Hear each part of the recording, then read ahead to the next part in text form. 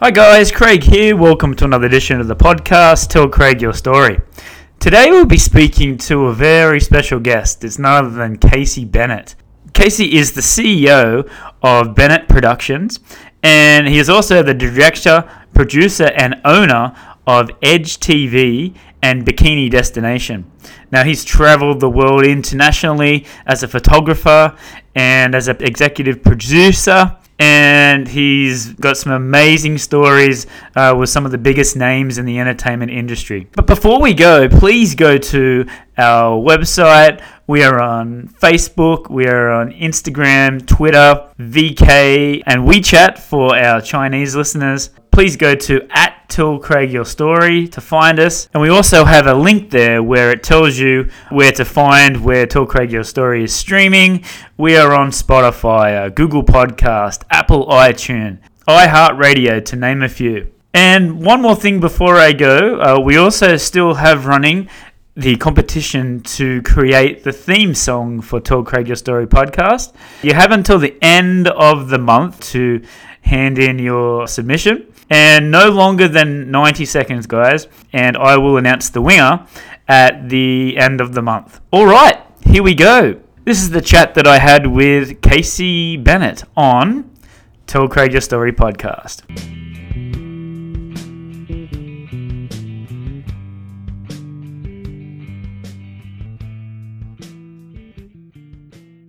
Hi, Casey. How you doing today? Hey, Craig. I'm doing pretty good considering. I'm doing all right.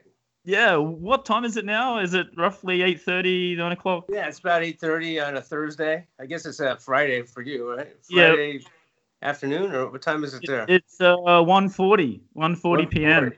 Yeah, okay. So isn't that crazy? You're thinking about that.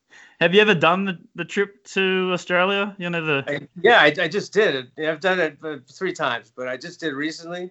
And I talked to my friend Bianca like almost every day that's in Adelaide.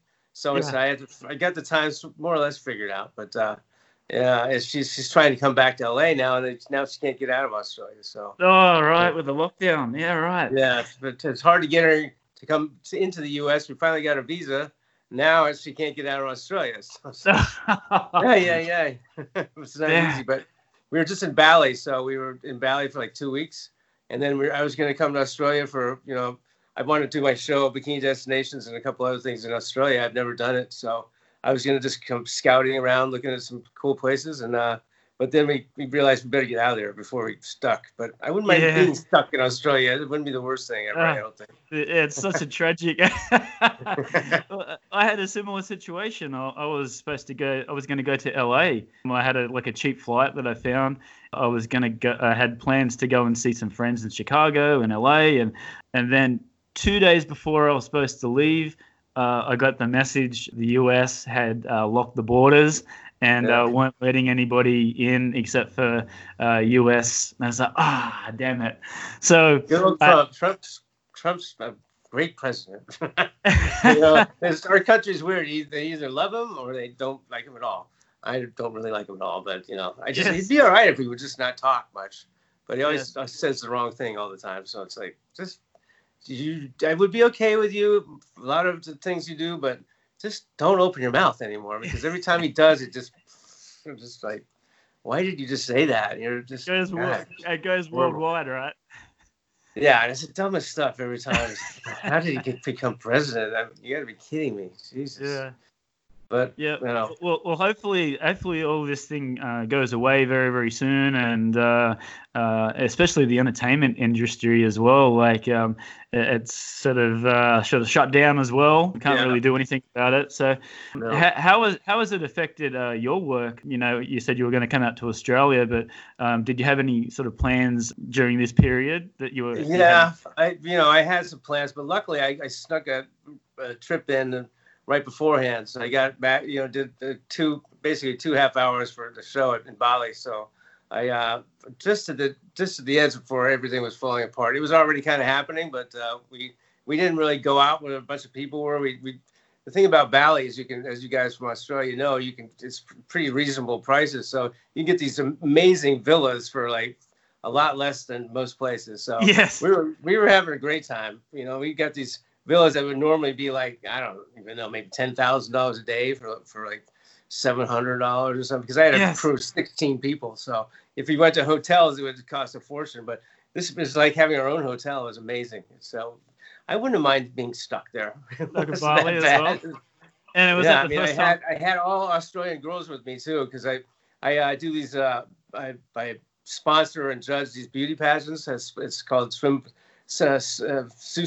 swimwear swimmer international swimwear pageant, and so I judged that. And I picked the girls, and I was only supposed to pick a few of them, but I picked 12. So I took 6 to Bali for 2 shows, and I was supposed to go to Maldives, afterward, but we can't go right now. So we're editing. We're doing a lot of editing right now, which is good because you're stuck at home. So I have plenty to do here, which is not too bad. But I'm getting a little anxious to, get back to normal, of course. Yeah.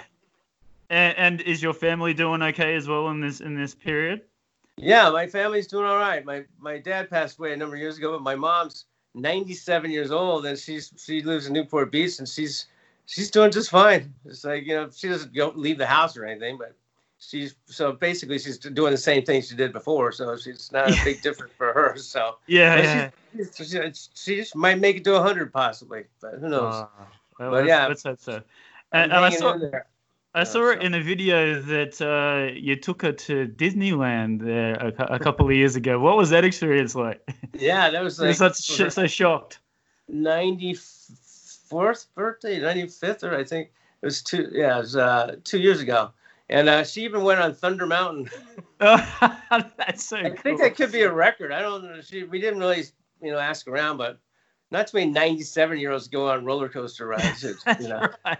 We literally had to pick her up and put her in the seat. We have a friend of ours, this big, he's a big rugby player. So he's big. So he was like, lift her up and put her in the seat. But it was, classic. My sister always wants to do stuff like go to Disneyland or get her out of the house and do something fun. So that was pretty fun. She was on a wave runner at 95, riding a wave runner. So that's in Mexico. So she's pretty amazing for her age. She's slowing down pretty good now, but at 97. But at 95 to be on a wave runner in Mexico, putting around. My dad was there too at the time. He was like 87. But she was faster than him. Yeah, right. He was 95. She was like 90, I guess, or 90 something. I forget. But and then I saw another video of you wearing the Playboy bunny hat, and you were actually dressed up in a bunny suit. Yeah, well, I think that was I did that for Easter actually. Oh, right. I was paddle boarding around, but I did that for my mom. At the time, she was kind of depressed because my dad passed away, so. Sometimes you have to do stupid stuff to, make people you care about smile. So I did that. But I just had that footage I didn't do that recently. I just kind of put it up on my Instagram. I make it look like an idiot, but, what the hell. Every now and then. I don't mind looking kind of foolish every now and then. Yeah. I can't do it all the time, that's for sure, but... what's the saying? Laughter's the best medicine, right? Oh yeah, for sure. Yeah. I believe that fully. Yeah. So Casey, if I wanted to talk about your resume, we'd be here till next week. Just looking through all the things that you've done and you've accomplished, and what you have planned for the future. I mean, is just an amazing accomplishment and achievement. So let's go back, right back to the start. So I do believe you grew up in Massachusetts. Is that were you born in Massachusetts? No, I was actually born in L.A. Born in L.A. I was kind of like, instead of an army brat, I was a bit of a TV brat. My dad was in the business. He started off as like a sales guy, and then he ended up going up the ranks, and he got to be general sales manager in what is now the Fox channel in LA, but at the time there's like 4 channels back then. But he got the job to be a general manager of the station, which is it's Fox now, but it was Metro Media in Washington. So we went from LA to Washington. Then he got promoted to New York, and then he got this big deal went on in Boston, so we ended up going there. So we moved like every 2-3 years, which isn't that great because luckily I could adapt pretty well, but you just get to meet your friends and everything. It's like, okay, we're going. Like, what do you mean we're going? Where are we going? Yeah.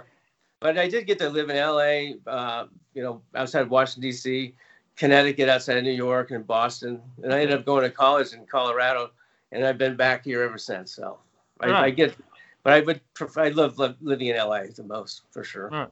So how did you get it? So obviously it was your dad's influence. Did you actually help him out when you were first starting, like producing and directing and being a part of that? Well, I can't say I helped him out, but I can say he helped me out. Right. But just he was very supportive. He was more in the management side of things, and a general manager and sales and running the whole channel. I was always more creative. I wanted to get my hands on the cameras and stuff. So yes, I learned from him in the very little vacations. From back then there weren't little video cameras because I've been around for a while. Some people were lucky to have a little Super 8 film camera. My dad had a little Bell & Howell 16 millimeter camera for our home movies. So I got my hands on that and this is pretty cool. I want to do that. So when I was like 12 years old, I started making little films and stuff. So I just figured I wanted to do that. I just knew right away that's kind of what I wanted to do. So it went from there. So you were 12 years old at the time, and then what were you doing there? Like, just you saying like short little films, like. Yeah, I did.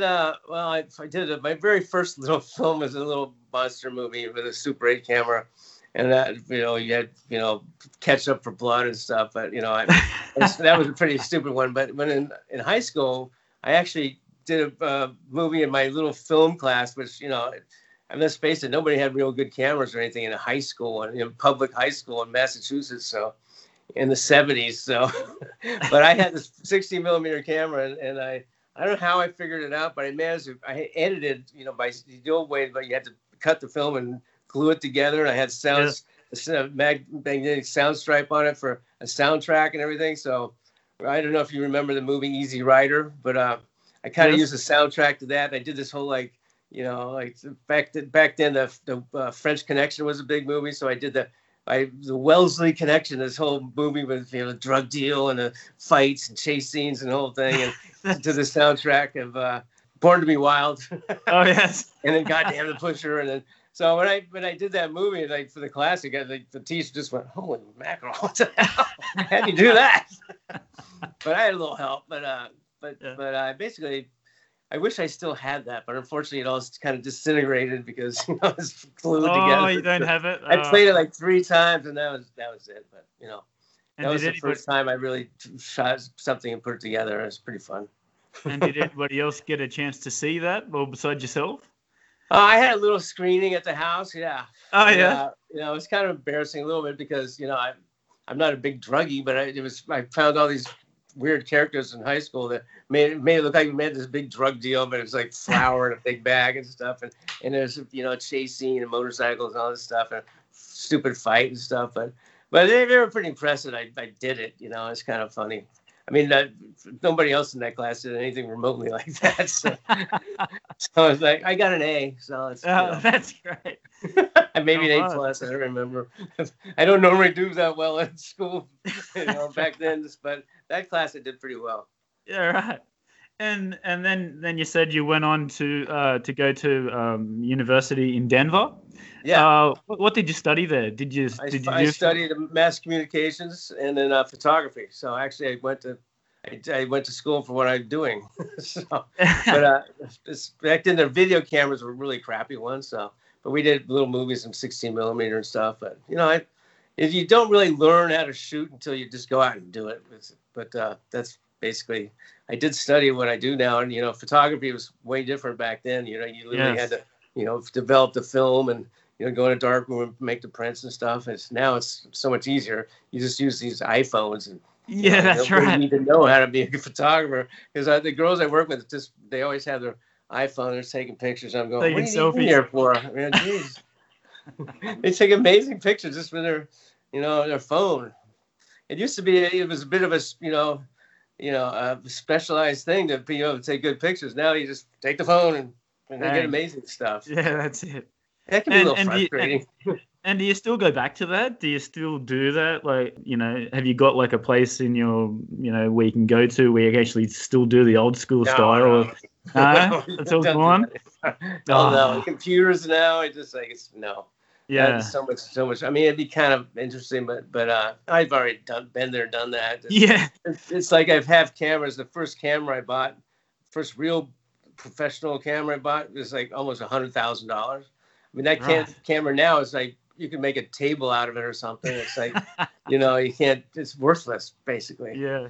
But at the time, it was the first handheld video cameras. There were only a couple companies that made them, and it's like I kind of jumped ahead a little bit, but I was a news cameraman for CNN, which I guess you probably wonder how I really got started in all this stuff.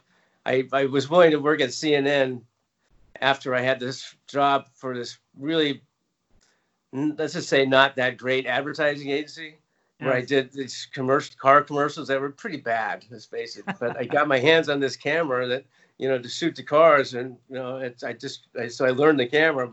So when CNN was first starting, they kind of, somehow I found out they were looking for camera guys that had a little bit of experience, and so I was one of the few people that had experience with one of these cameras that was willing to work for $4 an hour. So I said, screw it, I want to do that. So I did that, and it was great. In retrospect, I would have paid to work there because I learned so much. It was amazing. That's how I really got into all this stuff, CNN. And how long did you do that for? I did it for a little more than 2 years, I think. Yeah, right.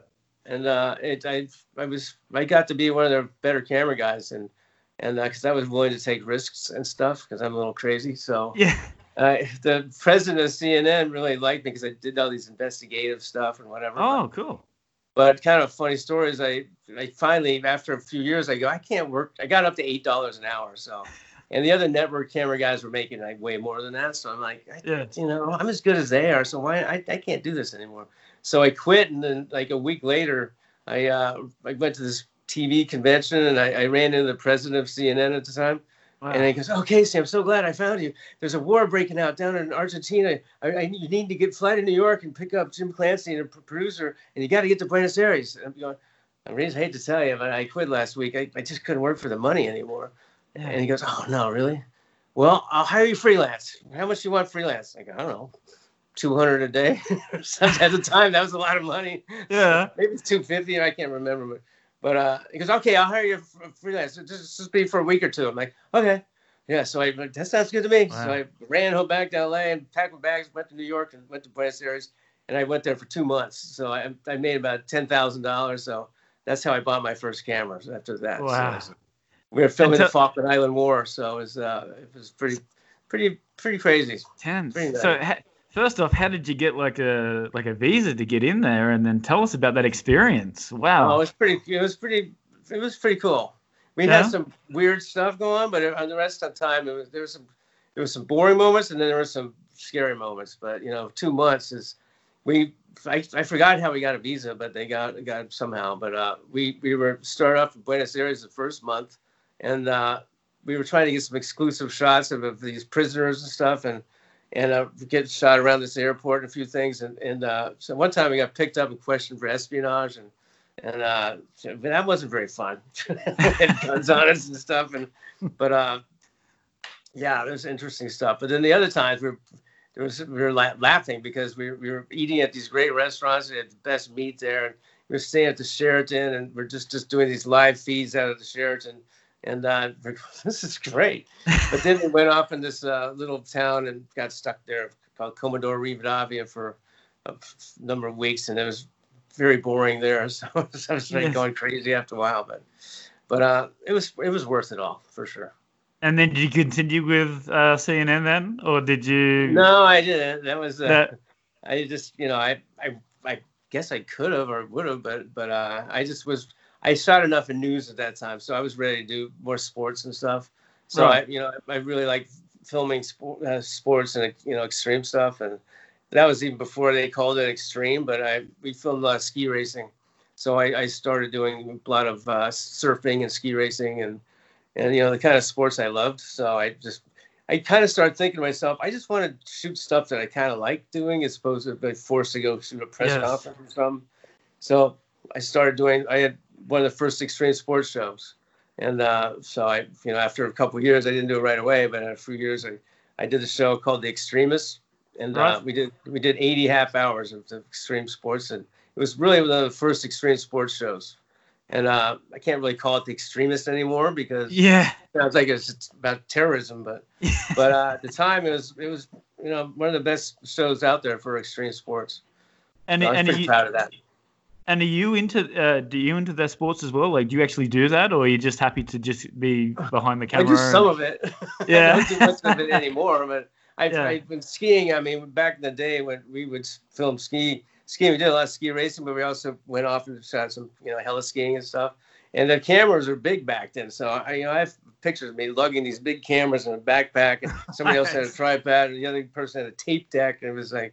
And then we'd get into these, we'd be skiing down these slopes and stuff with these heavy backpacks. Now you have these little cameras, GoPros and stuff. Yeah. And drones are this big. It was much harder back then. But we did a bunch of stuff with POV that before they had GoPros. We mounted these little cameras on skis, and it was way different. It's much simpler now to do it with these GoPros. It's amazing. Yes. So, you said you're talking about sports as well. You're a big sports fan. I saw, Tiger Woods there. You got to mention, and you're a Dodgers fan. So tell us about the sports. Are you like an LA sporting fan? Oh yeah, I mean, in general. It's funny. My mom is still at her age is a huge Laker fan. Right. So, I mean, yeah, she actually. At one of the games she went to, she got interviewed during the broadcast because it was for her 90th birthday, and we knew somebody that knew somebody or whatever. I wasn't there at the time, but she's a huge Laker fan. She didn't miss a game, and so she was pretty devastated when Kobe passed away. But, that was it was it's kind of bummer now. Besides the whole Kobe thing, of course, that's horrible, but you can't. There's no sports now. It's just sort of that's right. Stopped. No baseball, no basketball, no anything. I mean, it's just it's pretty nuts. I mean, this whole Corona thing, it's just it just kind of came out of left field, and it's like, what happened to the world? It just stopped. It's like, and like it's funny because you think that we'd have like some sort of backup plan, but we didn't. Yeah. You know what I mean? I figure there's smart people, they're going to come up with a vaccine pretty fast. And That's not really happening. So saying it's going to take like 6 to 12 months to get the vaccines happening. So yeah, I'm afraid to leave the house. I mean, you're not supposed to, but right. You can, but to do what? Walk around. That's right. Well, I went to the beach the other day, and I was like the only one on it because I live right by the beach, and so I didn't think I was going to get busted. But I guess technically you're not supposed to go there. But I just ran out for a second, took some pictures. But it's weird. The whole thing's very strange. Is that a part of essential working, taking some photos at the beach, or? I just been bored, basically. I was like, sitting around. Let's just get some air. So I just, it's not like I have a lot of people here, so I just went out there. I didn't have anybody else to shoot, so I shot myself. Yeah, right. I have this new mustache. I don't normally have a mustache, so I said, let me get a couple shots with mustache. But this is just my quarantine mustache. I'll probably get rid of it when it's done. But I figured I'd get a couple of shots. Well, the last time I went to LA, I got a chance to.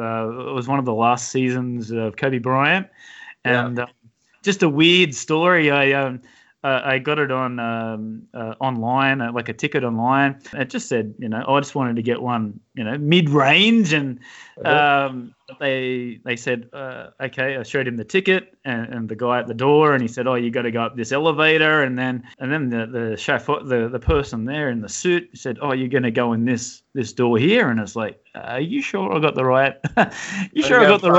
One of those suites? Yeah. So all of a sudden, I walk in and I said, come on, I think there's something wrong. I paid $50 for this ticket, and I walked in and the fridge was full of beer and spirits and alcohol and all food, and there's caterers, and it's like, okay, I'm going to sit here, but when the first person comes in, I'm just going to run up and say, I'm sorry, this is my ticket. These guys tell me to apparently it was just some corporate guy had a box for his family, and one of his family members couldn't come. And I said, "Is this cool?" And he went, "Yeah, it's fine." Yeah. So here I am watching Kobe Bryant at Staples Center in a box seat with all food, and it's just for $50. For $50, that's pretty amazing. Because I went in on with a friend of mine that had one, and he needed some partners on it, so I did a trade deal to shoot some stuff for him.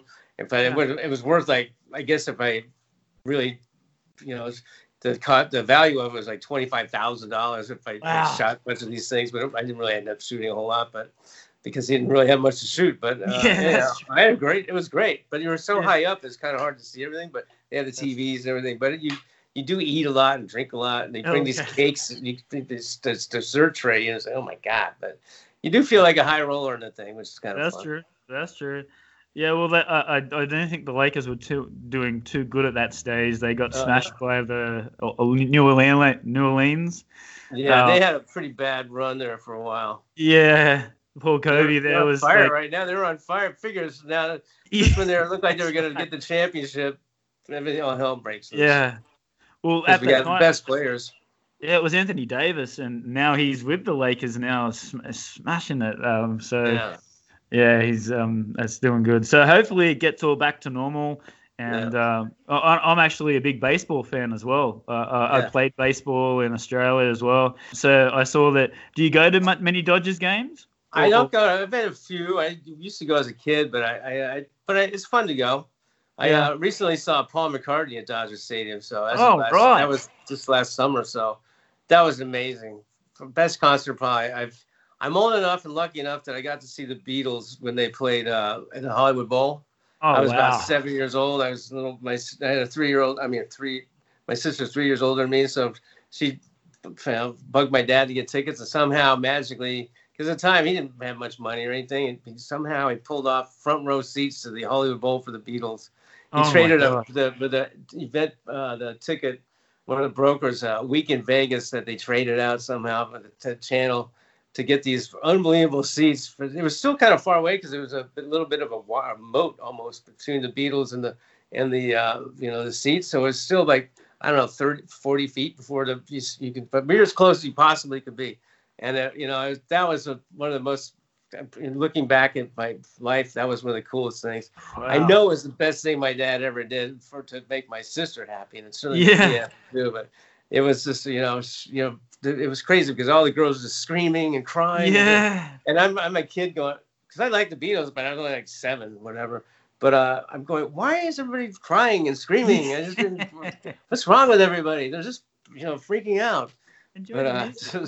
But then you could barely hear the music because everyone's just like, ah! Yeah.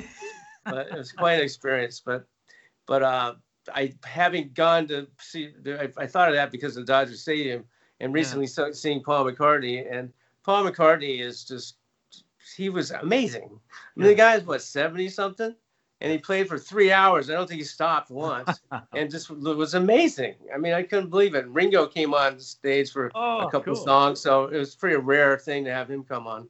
So that was that's why I went to Dodger Stadium. But that was pretty cool because I love baseball, but seeing Paul McCartney at Dodger Stadium was really amazing. Trumps it. So let's talk about your music. I can see some drums in the background there. Yeah, I have. We're talking about here. We're talking about that earlier. No, I could show you, but basically I have like all the guitars and drums and keyboards and PAs and stuff. So you could, my friend's calling me Bianca's calling from Australia right now. Oh, really? That's kind of funny. I told her I was going to do this, but it wasn't live. So I guess I said, you'll have to see it later. But you can. I don't know, maybe we do it on WhatsApp. But anyhow, I love music. I play drums and bass and I play guitar, but I've been kind of, I have so much time on my hands around the house. I've been singing and sending little tape videos of. I sing along to music. I don't do the whole thing myself, but since I don't have a band here, I need to get over there and play some guitar and drum. Yeah, you should. Yeah, I play the reason I have all this stuff. So my friends come over. I actually have some friends who can play, but a lot of times people go, I can play, and turns out they really can't. But and especially singing, because the girls want to sing, and then they never know the words. They have to hold the phone up, and they can't really do it. But I should have karaoke. I don't really have karaoke, but we have fun. It's just for fun. It's just a really good time. I've had the band. You remember the band? I don't know if you remember the band Hinder. They sang "Lips of an Angel" and "Sounds so sweet," and "Lips of an Angel," kind of like to meet.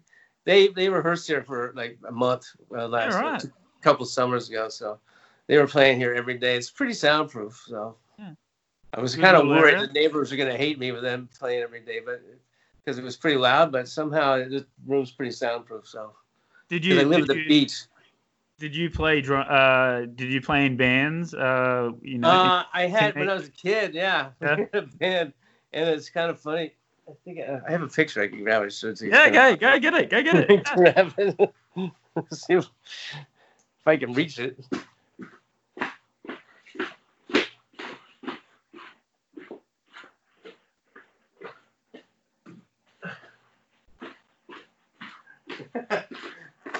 This is I mean, see me. Let's see. Oh, come on. That's me in the middle there.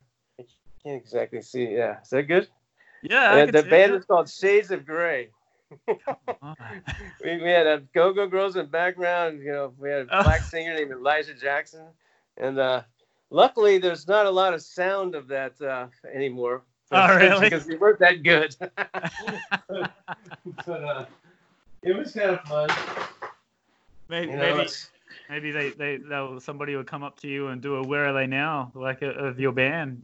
No, but how were we smart enough to come up with the name Shades of Grey? Shades of Grey. I mean, that's a pretty cool name for a bunch of youngsters. Naming a band. I don't know how we pulled that one off. Yeah. So sophisticated for 12-year-olds or wherever. Very sophisticated. So talking of music, and I also saw on your Landmark Live. So how did you get involved in that? And the one thing that I saw, and I'm sure you've seen lots of other bands come through, but I saw you spent a month in Greece with the Foo Fighters, and it wasn't a month, but it was awesome. Oh, was it? It was a week. Tell us about that with Dave and the band. Yeah, that was probably the coolest thing I've ever done, or maybe ever will do in terms of shooting stuff. Because Dave Grohl is such a cool guy, and Taylor Hawkins. Yes. I mean, Dave Grohl is just like you'd imagine he would be. He's not pretentious at all. He's just couldn't be a nicer guy. And I got to hang out with him because I was executive producer, and also we did a behind-the-scenes show because I invested in Landmarks Live, so I was, part of the owner of the whole thing. So just me and the main guys, and I think there's about 3 of us stayed where the band was at this beautiful resort on the beach. It was amazing. Everybody had a private pool and stuff, and I thought I died and went to heaven. This is like the greatest thing ever, but it was amazing. So yeah, we went there and we just filmed him. Went out on a boat one day, and was it with Chad Smith as well, the Chili Peppers? Yeah. Well, Chad Smith was the host of the show. Right. We ended up getting a bunch of awards for those shows. We did Alicia Keys in New York, and we did Andrea Bocelli in Italy, and we did the Kings of Leon in Memphis. So how do you choose the venue? Is it just on their tour schedule, or do they have this is we spent a lot of money on those shows. Yeah. But the one at the Acropolis, Dan Catullo, who's really the creator of that whole thing, basically asked the Foos if you could play anywhere we were to be, and they said if you could get us the Acropolis, we'd like to play there. So Dan said, "Okay, we'll do it." But he said that not knowing that no one's ever played there except Yanni a million years ago. Right. It's not set up for that at all. But yeah. So we went there and met with the head of tourism and the head of cultural affairs and the guy that produced the opening ceremony for the Olympics and all these heavyweights, and somehow we pulled it off. Wow. It wasn't easy though. So we did a whole making of the show, which I think is pretty entertaining. Most people actually prefer that show a little bit because you learn a little bit more about the band and what everything went on. It's just not the song after song. Yes. yeah, but it was an amazing experience. I love filming music. I was a producer, but I ended up taking all kinds of pictures during the thing. I had my own crew shooting to do the show making of, plus the other guys that, we had about 100 people for that show. It was crazy. Wow. But yeah, I love filming music. It's just, if you like music and you can play it a little bit, when you're filming it, it just sort of, you just kind of feel like you kind of know when a guitar solo is coming up, or if whatever's happening, you kind of feel it if you know the music. So it's a lot of fun, actually. Yes. I was really lucky enough to do a long time ago. I was at my friend was doing the big screens for Eric Clapton and Elton John at Shea Stadium in New York. So, he needed like 4 camera guys to shoot the stuff for the big screens, and this was 20 some years ago or whatever, maybe more, maybe 30 or something, but a long time ago. But I got to be on stage with Eric Clapton, as close as anyone could be to, playing, he's playing his guitar. I was really close. And then, there's a whole stadium of people behind me. And so we're live for the big screen. So I couldn't screw up because everyone would see right then. And then Elton John, it was two nights in a row, they switched off headliner. But that was so much fun. Yes. That was a blast. I loved it. Wow. And does Landmark Live, is that going to continue in the future? Do you have like a schedule for that? Well, we did. We did. Yeah. It's all screwed up right now. Yeah, it's a bit of a mess right now, unfortunately.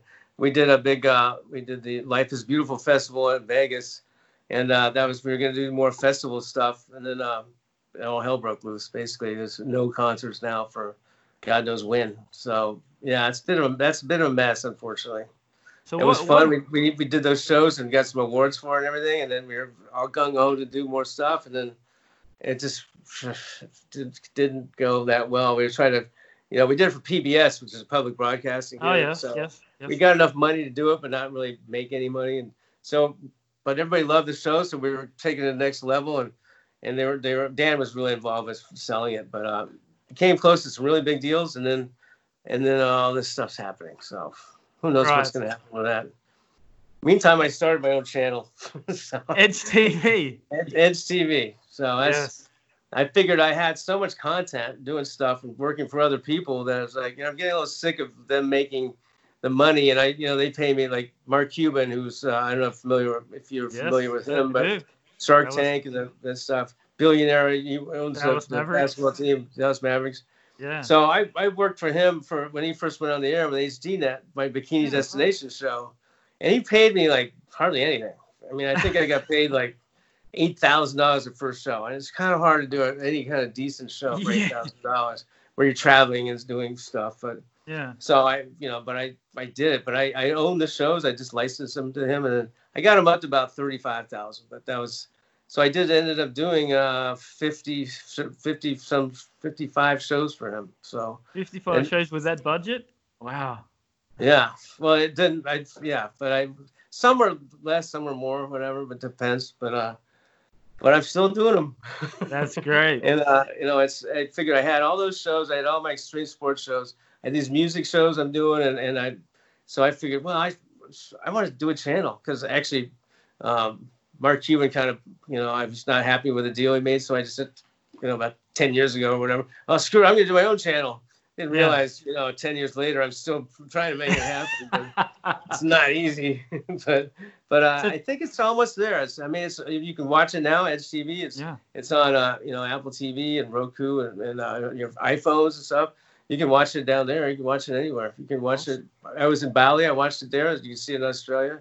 On my phone, and there's tons of content, and it's cheap too. We're trying to figure out how to do it with commercials, but until you get a lot of people, it's hard to get any money from for sponsors. So we decided we're just going to make it like $3.99 a month, or $39 a year. If you can't handle $39 a year, that's right, or $39 a month for great programming, and with the amount of content. And then we made a deal like $1.99 a month for a couple months because of the Corona thing, but. If you can't spend $2 a month, I guess you shouldn't have a TV. That's right. Come on. Because no commercials and really cool stuff. So brand new stuff. I have a lot of extreme sports guys, the Wingsuit Flyers, and and it's some of the best athletes in the world and doing some exclusive stuff. And then I got the girl stuff that we're pretty good at shooting that stuff. So Yes. and a bunch of Australian girls too. That's it. We'll get to that. We'll get to that very soon. I just wanted to ask about what is Mark Cuban like? As a person. Well, you'd think I'd know him pretty well, but he wouldn't take meetings. It was always taking. He wouldn't even take a phone call. I'd have to email him. All right. Which is kind of frustrating because I think it's how I grew up in television. I met the presidents of ABC, CBS, NBC, through my dad or whatever. And so I never felt like it shouldn't be that hard to talk to him because I'm doing a lot of his good shows. And so one time I was at a club in LA and my friend who was promoting goes, "Don't you work with Mark Cuban? You want to meet him?" I'm like, "Yeah, I would like to meet him, sure." So he was at this club and I met him at this nightclub one night. So I finally met him, but the rest of the time I was just emailing back and forth. But I'm thankful for what he did for Bikini Destinations because he really got it going. At the time in high definition when nobody was.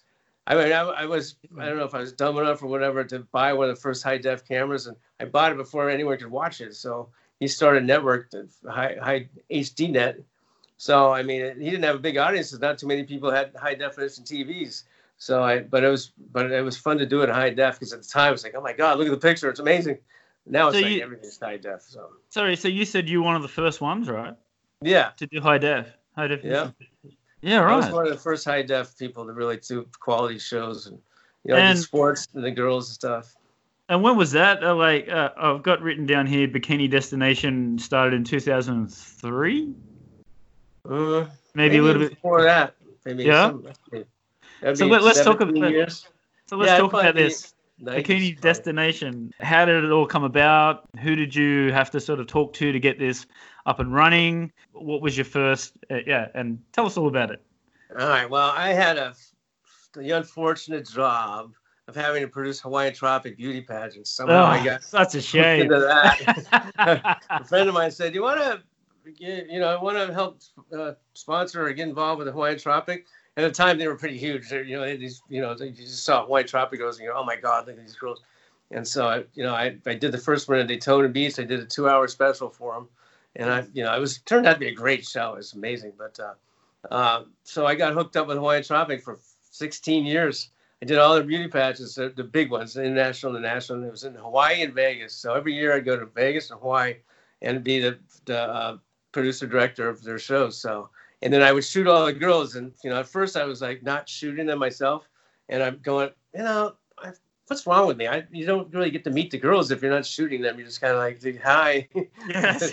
But if you film them, it's a much more personable thing. So I started filming them. So, I mean, at first I wasn't that great at it, but I got pretty good at it after a while. So I've shot probably thousands of girls from Hawaiian Tropic. So after doing that, I had this great idea. I said, well, if someone went to the process of finding all these girls all over the world to put them in one place. So I might as well take what they did and pick a few from that as a prize to do another show. So yes. They were into it. So I said, okay, I'm going to do another show, Bikini Destinations. And I'd pick sometimes I'd pick 3 or 4, other times I'd pick 10, whatever. And then I would take them to do a whole other show. So and I'd pay them $1,500. So that was probably one of the best prizes they had. It turned out it worked out perfect for me too. So that's how I started Bikini Destinations. So the very first thing I did before Bikini Destinations was a show I produced and shot where we had it was in Bora Bora and we had Pamela Anderson hosting it. And you can look it up on Google. It's called Eden Quest. I mean, it was an amazing show like that. It had did extreme sports with the swimsuit model. So girls were jumping out of helicopters and water skiing out of helicopters and swimming with sharks. But they were all beautiful. And Pamela Anderson was the host. So that was probably, at the time, that was probably the best show like that. So I figured, well, I think I could do more of these things. This is kind of fun. So was it you said it was really easy to, once that you'd done that in Hawaii, was it easy to get the models yourself at that early stage, or was it difficult? Yeah. Well, even they already knew I was filming them, so when I was producing the show, so they trusted me. So And they're paying them and to go to some other basic place. So, you want to go to Bora Bora, you want to go to France, or you want to go to Spain or whatever. So yeah, they were gung ho to do it for sure. And now it's like I have a hard time when I do the Sousa events. I have a hard time only picking a couple. I ended up 12 last time. It's like, right. And the other girls that I didn't pick were pissed off at me. So I was like, shit. There's a lot of girls out there to shoot, that's for sure. So is it still motivating for you, even at this stage, like Bikini Destination's been going for such a long time now. Does it still give you that drive to, travel the world with these beautiful girls? If that didn't, something's wrong with me. That's right.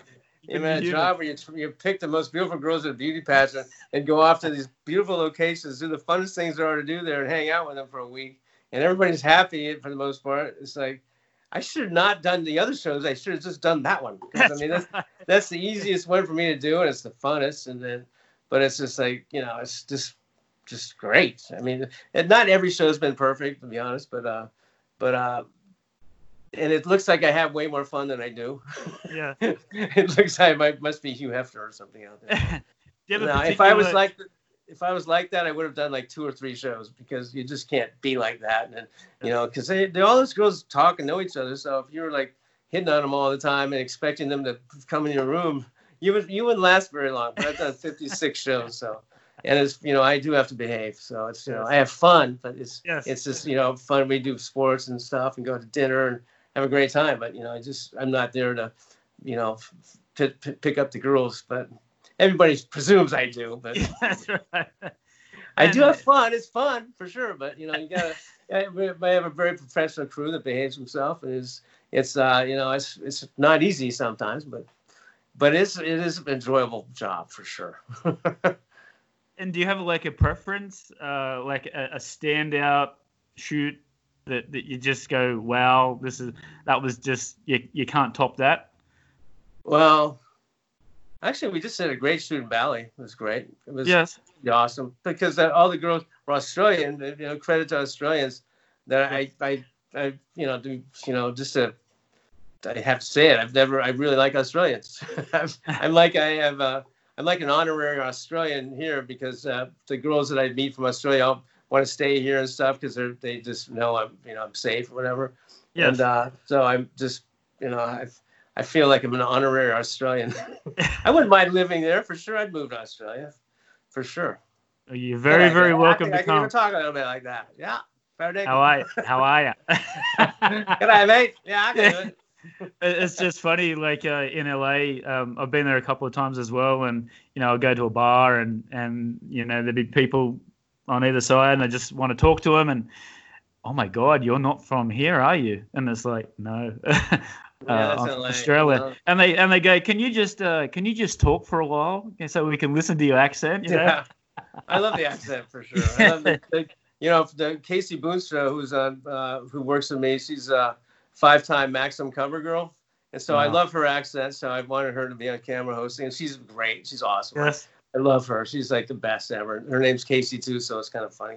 And then Bianca Richards, who's really big on Instagram, she's the one we're trying to get out of Australia to come here. She's stuck there, right.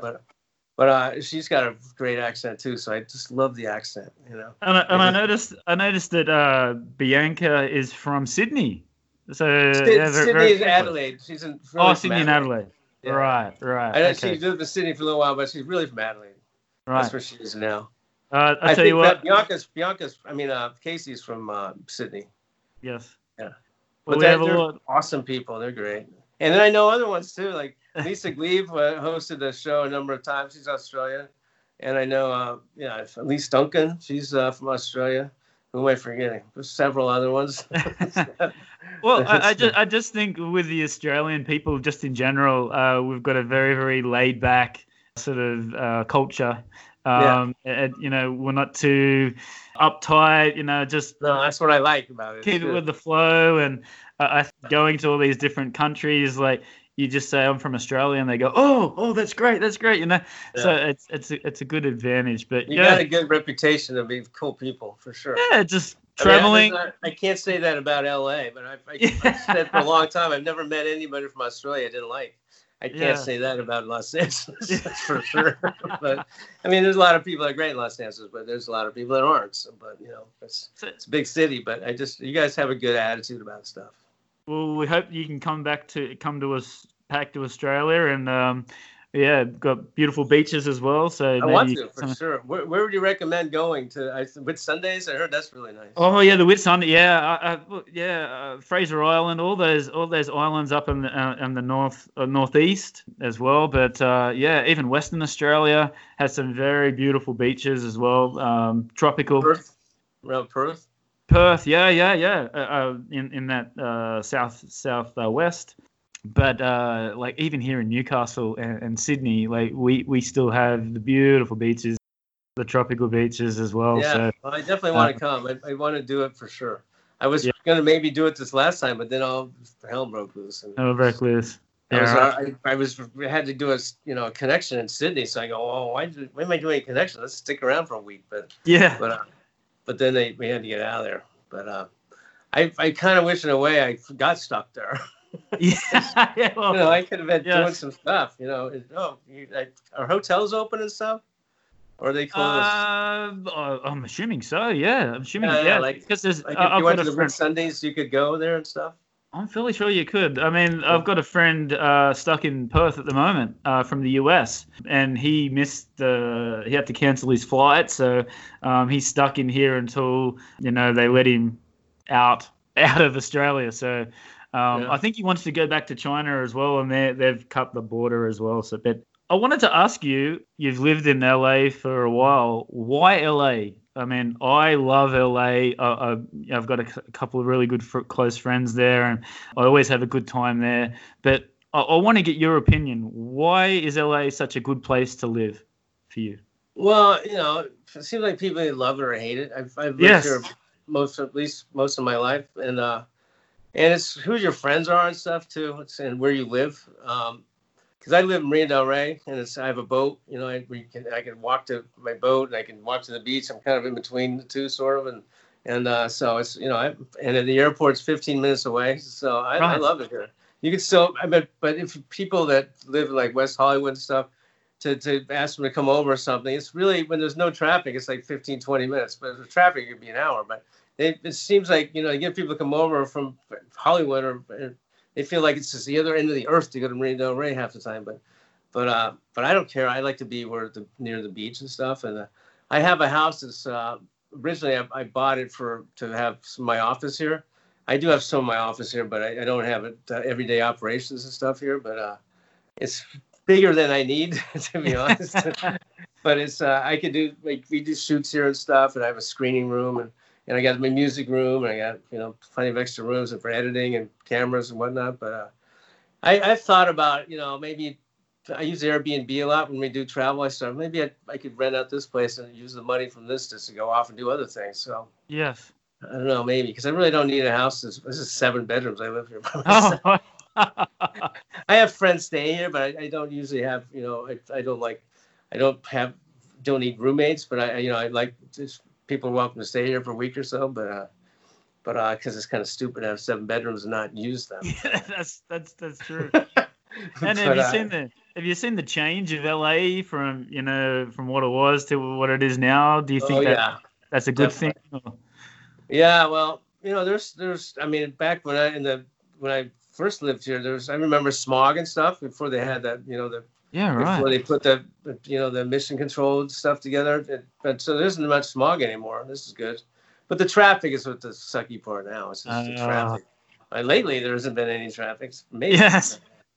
But it'll be back, I'm sure. But it's just, I don't really, you just got to know when to get on the freeway and when not to. I just don't get on the freeway if it's 3-4 o'clock and just forget about it. But certain time. But I end up kind of spoiled. I have meetings in my house. So yeah, I have another office, but I hardly ever go there because I just, I just have the meetings come here because I have a nice room to have, a conference room kind of thing. And so people prefer to come here anyhow because it's, just a better place to hang out than the office. So I That's pretty good. I can't really complain about my setup right now. I just like everybody else can complain about the Corona thing, but the rest of it I can't really complain. I just need Edge to do better because we really haven't promoted it enough. So I need to make a big push on that because I mean it could work really well. I just got to get enough subscribers and get the monthly thing going, and I could create a lot of great programming. So.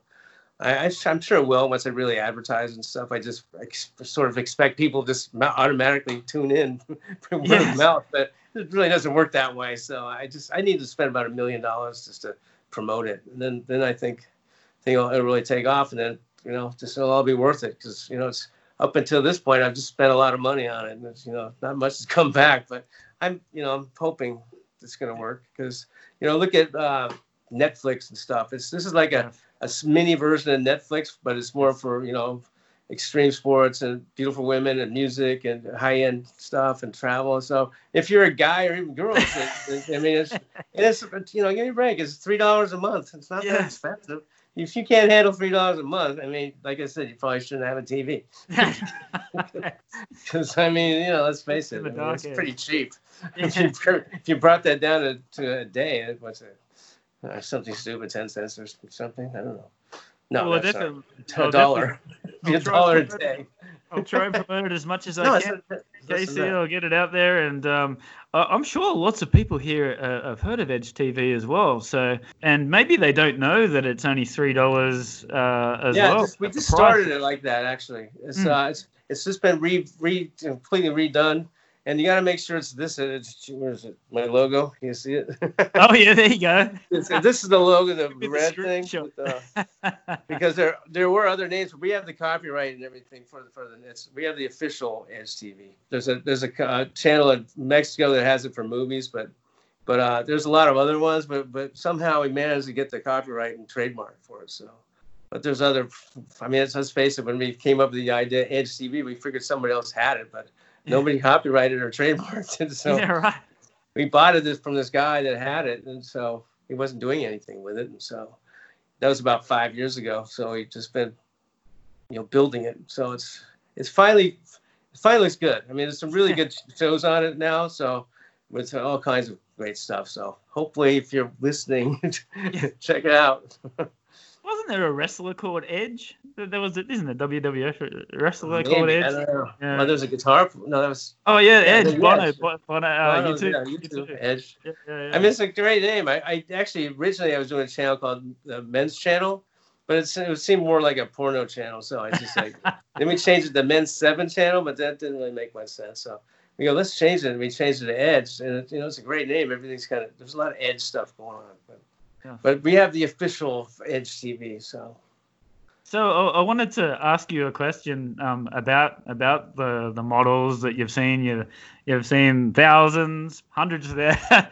You've seen a lot of models. So, and you've also been like a judge. So, what do you look for in a model, and what advice can you give to a model that is an up and coming, wants to be a model in the future? Mm-hmm. Well, I look for the overall package, not just their body, not just their face. They have to have both. And I like more of a natural person, not everything has been bolted on. Yes. So I like a natural body, but fit. And but more importantly, they want a good personality. So I want girls that are fun, that they talk well, they're the people like to hang out with them because they just have a good vibe about them. So when I do my show, that's what I love about Casey and Bianca. They're just, when you hear them talk, you just go, oh God, they're amazing. And and they're all, especially Casey, she's always so fun. She's always fun and happy, and she's an athlete too. So she can spin around, and she can do anything. The girl is, she's amazing. And Bianca's great too. She almost sounds like she has an English accent, but she's Australian. But she's got a huge following on. They both have big followings on Instagram. Yes. To be honest, I haven't done much with Facebook lately. I got to get back on the ball. We put stuff on it, but I haven't really paid much attention as I should. I noticed that. Yeah, 2019. I have to do something, but I have been editing so many pictures and stuff. I've been putting them on my Instagram, but I don't know. I've had to rebuild that stuff too, because I mean it's crazy. I used to worry about ratings and stuff for shows.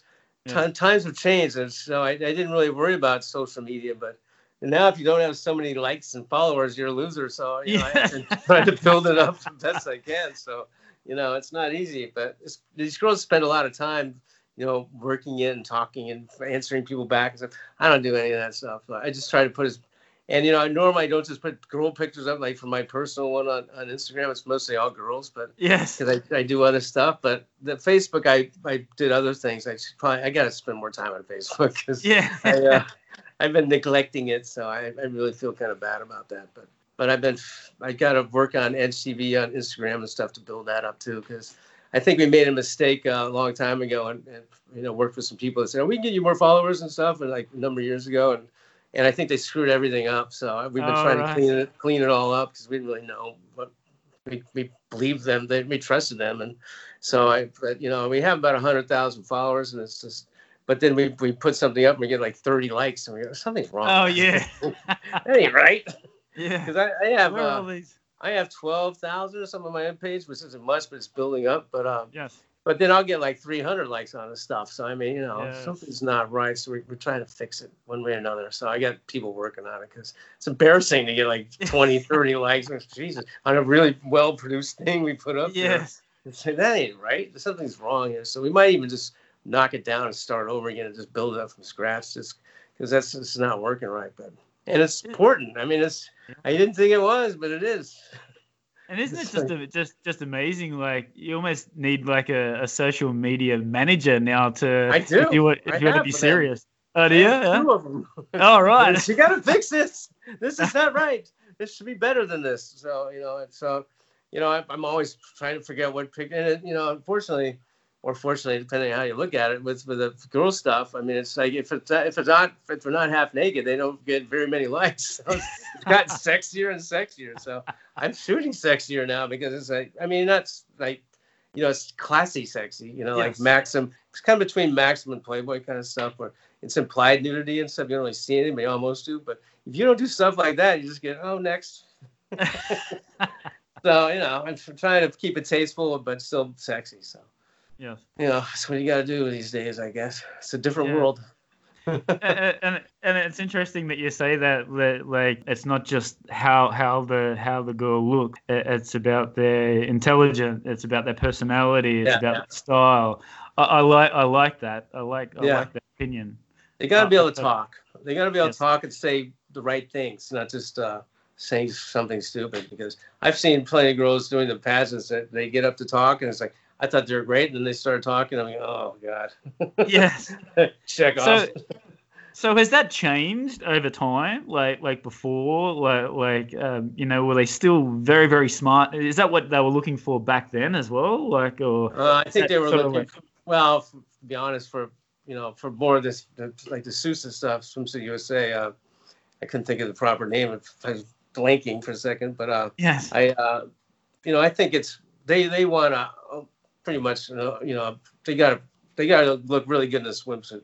Yes. When they did like Miss USA and stuff, it was they had to like do a little talent thing and sing or something, dance or whatever. But there's not a lot of that going on anymore. No one does any talent stuff on this stuff. But they ask questions, and if they have a nice response, it's like, okay, they have a brain. That's good. It's nice to be able to communicate. So. That's believe it or not, that's pretty important when doing these things in terms of judging, because I've judged probably, I don't know, 40, 50 pageants or something. I don't remember, but I'm pretty good at it now because when I produced Hawaiian Tropic, I would kind of guess who's going to win. And sometimes one time I think in particular, I almost got it perfect. 1, 2, 3, 4, 5. How the hell did I do that? Yes. Before it started, I wrote down who I thought was going to win. Because I filmed them, so I got a pretty good idea. But you never get it that close. But sometimes I'm way off. But that one time I was really good. But I think they just look for the most how good they look in a swimsuit mostly. Yes. But they got to be able to talk, but they don't have to sing or dance or there's been some great outtakes from like Miss USA patches or something. This one girl in particular, she had made this answer that, I mean, it went viral, that she just made 0 sense. I think it's what did she say? That was like the most retarded thing I've ever heard of. And of course she got it, you know, it was beat to death. You know, they played it so many times. And she was beautiful too, the poor beautiful blonde girl, and just like, oh God, it just your heart melted for her, because it's like, oh, you had it all, you just blew it completely. Just went down in flames, and now you're gonna be the laughing stock. But but it's not easy to get up there, and it's just not. I'm sure it's not easy standing there in a bikini and answering a tough question, I guess. I don't know. Yeah, well, it's not just, like you said, it's not just getting in the bikini and just, doing that now. You've really got to be switched on and know how to answer the questions, and, You got to have a big following, too. Yeah. Look at that also. Certain ones that have, 500,000, 600, 700,000 followers or more. Yes. But, those girls are ones that are million plus. They either got in early, or they really are working it a lot, because some people they have over 1 million. Go, why do they have over 1 million? I don't get it. That's right. Yeah. But some are, I can see why. But anyhow, you gotta be able to do it all these days. You can't just be good looking. You gotta do it all and be fun, and not be a pain in the ass also, because I see that if they're like kind of bitchy or whatever, like, I'm not taking you to some beautiful place and having you, where's my drink? Where's my this? Bye-bye. So have you had any? That never really has happened, to be honest with you. Right. Okay. It's just because I take them to a nice place, we stay at a nice place, and go to the nicest restaurants and whatever. So, I mean, if they start bitching at that point, plus getting paid and getting great shots for their portfolio, I would just say, you don't have to be here. There's doors. But I've never had that happen, because I don't treat them badly, so they have no reason to complain. But if they did, I would say, you don't want to be here. Bye. But, and have you had any like random sort of things where like their agents will go, oh, we need this amount of money, or like if they say that, I'll just say, well, I got 500 other girls that want to do it. So, you don't have to. It's fine. You want that kind of money? Bye. See you. Because normally these girls for bikini destinations I've tried to change that a little bit to get more girls for a lot of followers. So more established ones, but I put in there. But most of them are just starting out. They're doing their modeling stuff. So I like the fresher girls that are just getting going, and but are good and beautiful and would do what they do, and rather than pick somebody that's been doing it for a while and just has an agent and all that stuff. Yes. That's not what I want. I had to deal with Pamela Anderson and her agent and stuff, and she was pretty cool, but that was a long time ago. But that's the only time I really had to deal with if you got to do that. But she was Pamela Anderson during Baywatch. Yes, of course I was gonna.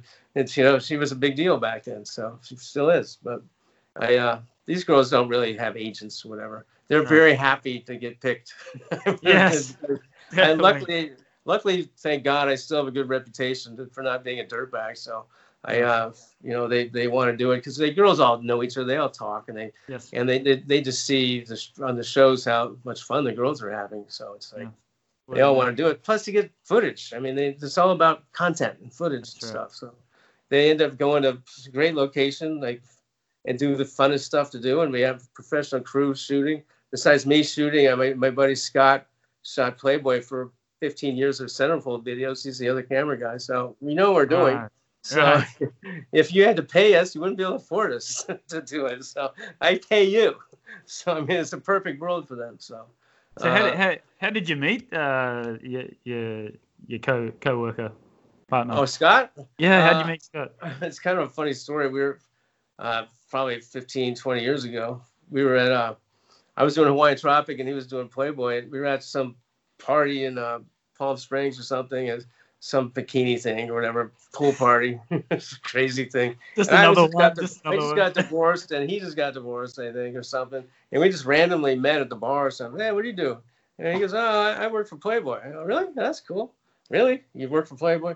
And then he goes, he asked me what I did. I go, well, I do Hawaiian Tropic. He kind of did the same thing. So we started talking, and it's oddly enough, we have the same birthday too. So it's like, wow. We obviously hit it off. So he's done a lot of shows with me, And we have different style of shooting. I'm kind of down on the ground and rolling, getting all the shots where I get all dirty and stuff. Yeah. He's more a tripod to make sure everything's perfectly lit and stuff. I like the opposite, so it works well together. So it's good. He doesn't like it as down and dirty as I do. I'm in the water. Anytime I get the water film, I'm in the water.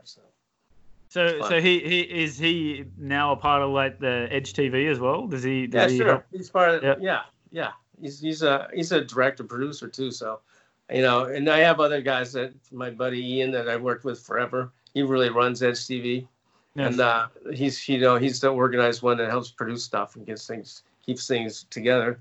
And then Mike Slee, who's worked with me for a long time too. He's another shooter. He's an editor too, and I have some of the best guys in the business. So yeah, right. And the guy. His name is Guy. He does my GoPro and drone stuff, and he edits the stuff right then on location, and he's amazing. Wow. I have Chris Merritt that does all the WSL surfing stuff, and he's like, he started his career with me a million years ago from the ski days, and now he's like one of the best shooter editors on the surf tour. So I've got him going on. So I have the best team you could possibly have. Yes. I'm probably forgetting somebody. Anyhow, that's for the most part my main guy. And do you pick those guys like according to where you go, or do you just no, they're pretty much my guys wherever. Yeah, right. Yeah. I have some other guys I tried here and there, and it's just best to have the guys and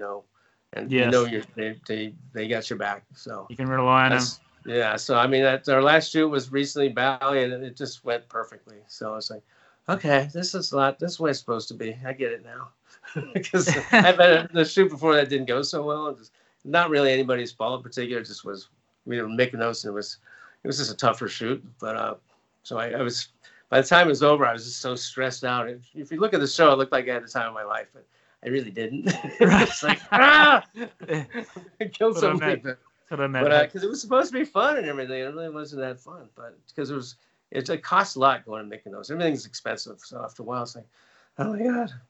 But Bali, on the other hand, it's much more cost effective, and everyone just had a great time. It was really fun, except we were kind of worried about the Corona thing. But besides that, right. And Casey Boonstra actually helped produce it, so she was very helpful in that, and she kept it really together. So she's come a long way. So instead of just being a model, I met her at the Swimsuit Illustrated thing, and then just being a model, now she hosts the shows and produces with me. She's also my trainer, kind of kicks my ass to get me in shape, which I need her right now. I need her right now, as a matter of fact, because it's sitting around the house saying, I need her back. Yeah, and Bianca helps with my nutrition, so I need both of them. They're great for me. So I'm anxious to get this back to normal and get back on track. You got a little team. You got some Australians in your team now. That's awesome. I have the best team ever. Are you kidding me? Like people, how the hell do you get those two to work for you? It's like, I don't know. I am so lucky to have them. I mean, I couldn't be lucky. What did I do right for this? This is amazing. So, but I miss them right now. Casey lives in LA. I haven't seen her for a few weeks because the whole virus thing. But hopefully she'll be back soon. Yes. It's been stressful for people, So, we're trying to hang in there, but it's pretty stressful. Let's face it. Yeah. In my lifetime, and I'm pretty old, there's been nothing like this ever. So it's like, and it kind of came out of left field. That's what I was thinking. Can you think of any time in the entertainment industry that something has completely shut everything down? No. Yeah. Ooh. It's just. I mean, the Writers Guild, they go on strike, shit like that, but yeah, the Directors Guild or whatever. But there's nothing like that. But it's not just entertainment; it's everything. Everything, yeah. Everything is shut down. So it's like, At first, I'm like, this isn't bad hanging out at home. I can be all right for a few weeks here, but now it's a month. Now it's going to be going another month, and after a while, people get a little crazy. But there's the Trump people that are just freaking out. We want our liberty. Go hang out with everybody and see how long you last. Yeah, that's what I don't get. I mean, you're just going to kill yourself and screw everything up. But and people just kind of getting antsy. The money thing is a problem. So that's bad. But at the other side of this thing, we get through this, I think everyone's going to be better. I really do. Yeah. I feel like people will appreciate things a lot more, and hopefully there'll be more peace in the world, and that people be more health conscious and a lot more health conscious, and that people help protect the environment more, because the one good thing coming out of this is the fact that the oceans and some of the a lot of the pollution has gotten much better because the water's getting cleaner and stuff and the air pollution better because no one's driving and the ocean's somehow cleaning up, and like Venice you can see the bottom and stuff. They couldn't even do that before. So that's one good thing, but the most part is I think just people hopefully will appreciate life a lot more when this is over. I know I will, because I mean you could be all over, somehow you catch this thing and in a matter of a few days it could be all over. So I'm gonna live every day like it could be the last day of my life, because I'm not gonna be around forever, so no matter what. So I figured I'm gonna spend, once this is over, the next 10 years just having the time of my life, I guess, and still work, but try to just be appreciative of everything I can do and kind of help give back along the way. And then I'll feel like I was here for a reason, not just to have fun. So. All right. So just to wrap it up now, final question: what advice would you give to someone that wants to do producing and directing? What advice would you give to an inspiring person? Well, I think it's pretty easy to shoot stuff now, and with YouTube and the social media stuff.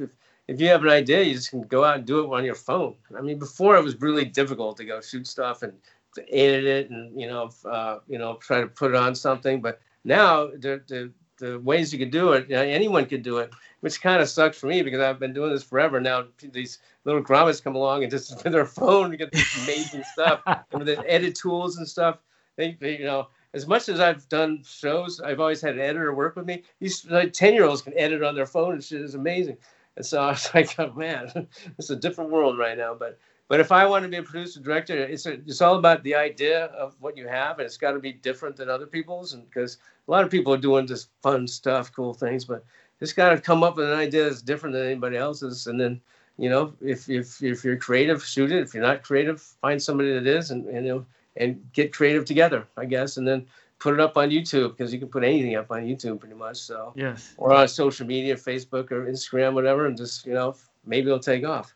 Because one thing I've discovered is I used to think I know what people want to watch. I try to do the best quality stuff.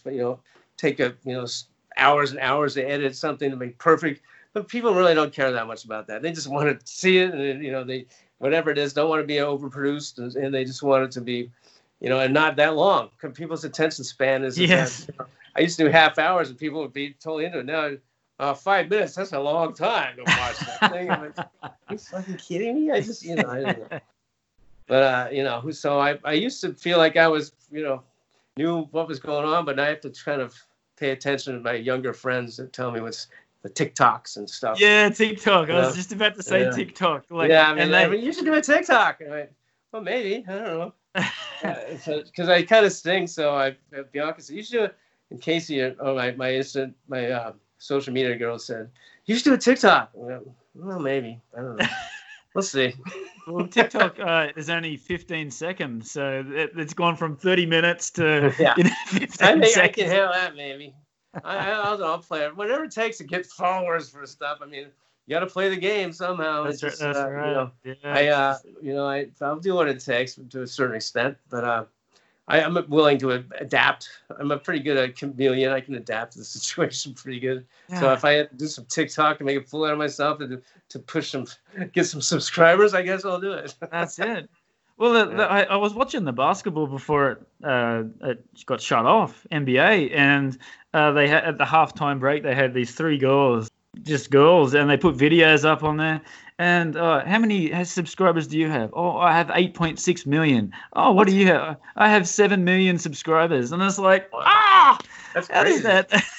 How do you have that many? That's nice. That's big numbers. That is huge numbers. Yeah, and it's like, what do you do? That. Oh, just a normal girl, just putting, videos. Yeah, I mean, some of these big, like the Kendall Jenners and stuff. I mean, millions and millions, but. You can't look at that. You just got to be more realistic. That's right. Well, if I can get 1 million, I'll be happy. Yes. I'll be thrilled if I got 1 million. So, but I think we can do it eventually. But it's frustrating.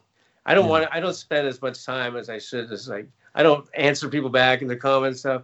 Like the girls, Casey and Bianca, especially Bianca. She answered if you put something up, the first 7 minutes she'll get like 200 comments, and like I don't get 200 comments in a lifetime on my shit, but on hers, I mean, she answers back, oh, thank you. Oh yeah.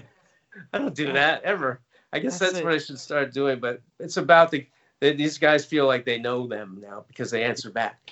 Yes. You know, I'm just a guy shooting pretty girls' pictures and stuff. That's right. So they follow me because they like to see the pictures, but they're not interested in me. They're interested in looking at the pretty pictures. With them, they want to feel like they're friends. So that's how it's. You know, I realize that's how it works. So I can't, and then just gotta realize that. So. But hopefully people will get into Edge TV because I really think we got some great stuff that you can't see anywhere else, and so I'm hoping it'll all be worth it.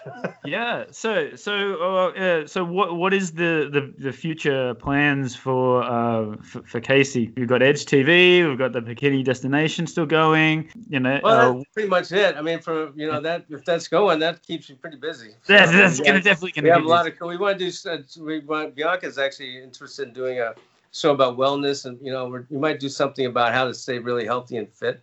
We might actually kind of have a couple ideas about that. So, all right. So I think that's going to be part of it, and how do we give back a little bit. So we want to do stuff where we're showing, like even on our one of the shows we just did where the guys climb up mountains and wingsuit down and land on the beach. Then in Corsica where it's really clean and beautiful, there's still a lot of plastic on the beach and stuff. So every time they land anywhere, they spend about 20 minutes picking up trash and take off the beach. And you could just say, like, if everybody can do a little something like that, it helps. So we want to do little things that help people realize that you got to take care of this planet because, it was just Earth Day, yesterday?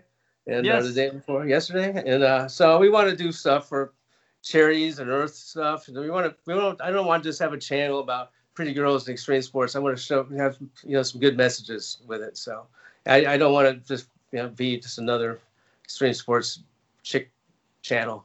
I want with good music. I want to have some shows have some meaning to it, and we can help people along the way. That would feel good pretty much. And are you also on Patreon as well? What?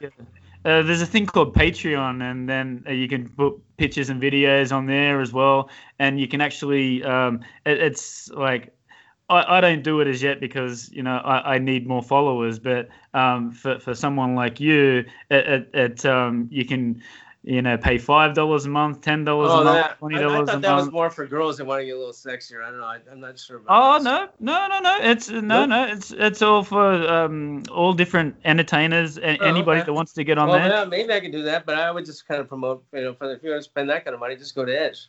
Yeah, that's true. Tons of stuff on there, that's right. Yeah. Way more than I can put up there because I could do some other stuff on Edge where you could pay a little bit more where we did some little bit sexier stuff or some stuff that's more exclusive, but I just want everything to be on Edge. Pay $3.99, you get everything. Yeah. So I think that's how it works. It's a good deal, and it's and we're gonna keep continuing to shoot the best stuff and the prettiest girls and the most extreme athletes and cool music stuff. And for the money, there's no commercials, and it's easy to maneuver around. We completely redid all the software stuff, so.